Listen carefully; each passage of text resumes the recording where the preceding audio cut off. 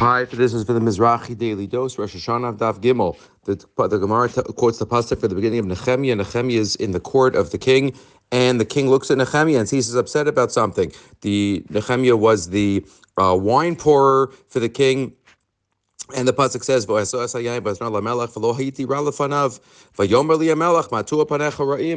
wrong? Nehemiah, what's the matter? You're not sick. You must be in a bad mood for some reason.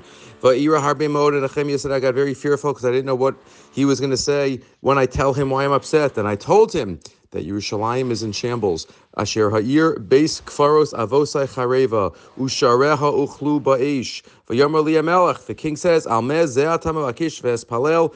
What do you want? So I davened el Elokei Hashemayim v'omer lamelech im alamelech tov im yitav avdechol lefanecha asher tishlacheni el Yehuda el ir kfaros avosai. Let me go build the Beis Hamikdash v'avnena v'yomer li hamelech. And the king told me, etc. But what do you see? What's the message of Nehemiah? That wherever a Jew is, Eretz Yisrael and Yerushalayim has to be on the mind. That's the connection. That's the magnetic pull that Eretz Yisrael and a Jew always has to have their mind and their mindset on the state of affairs in Eretz Yisrael.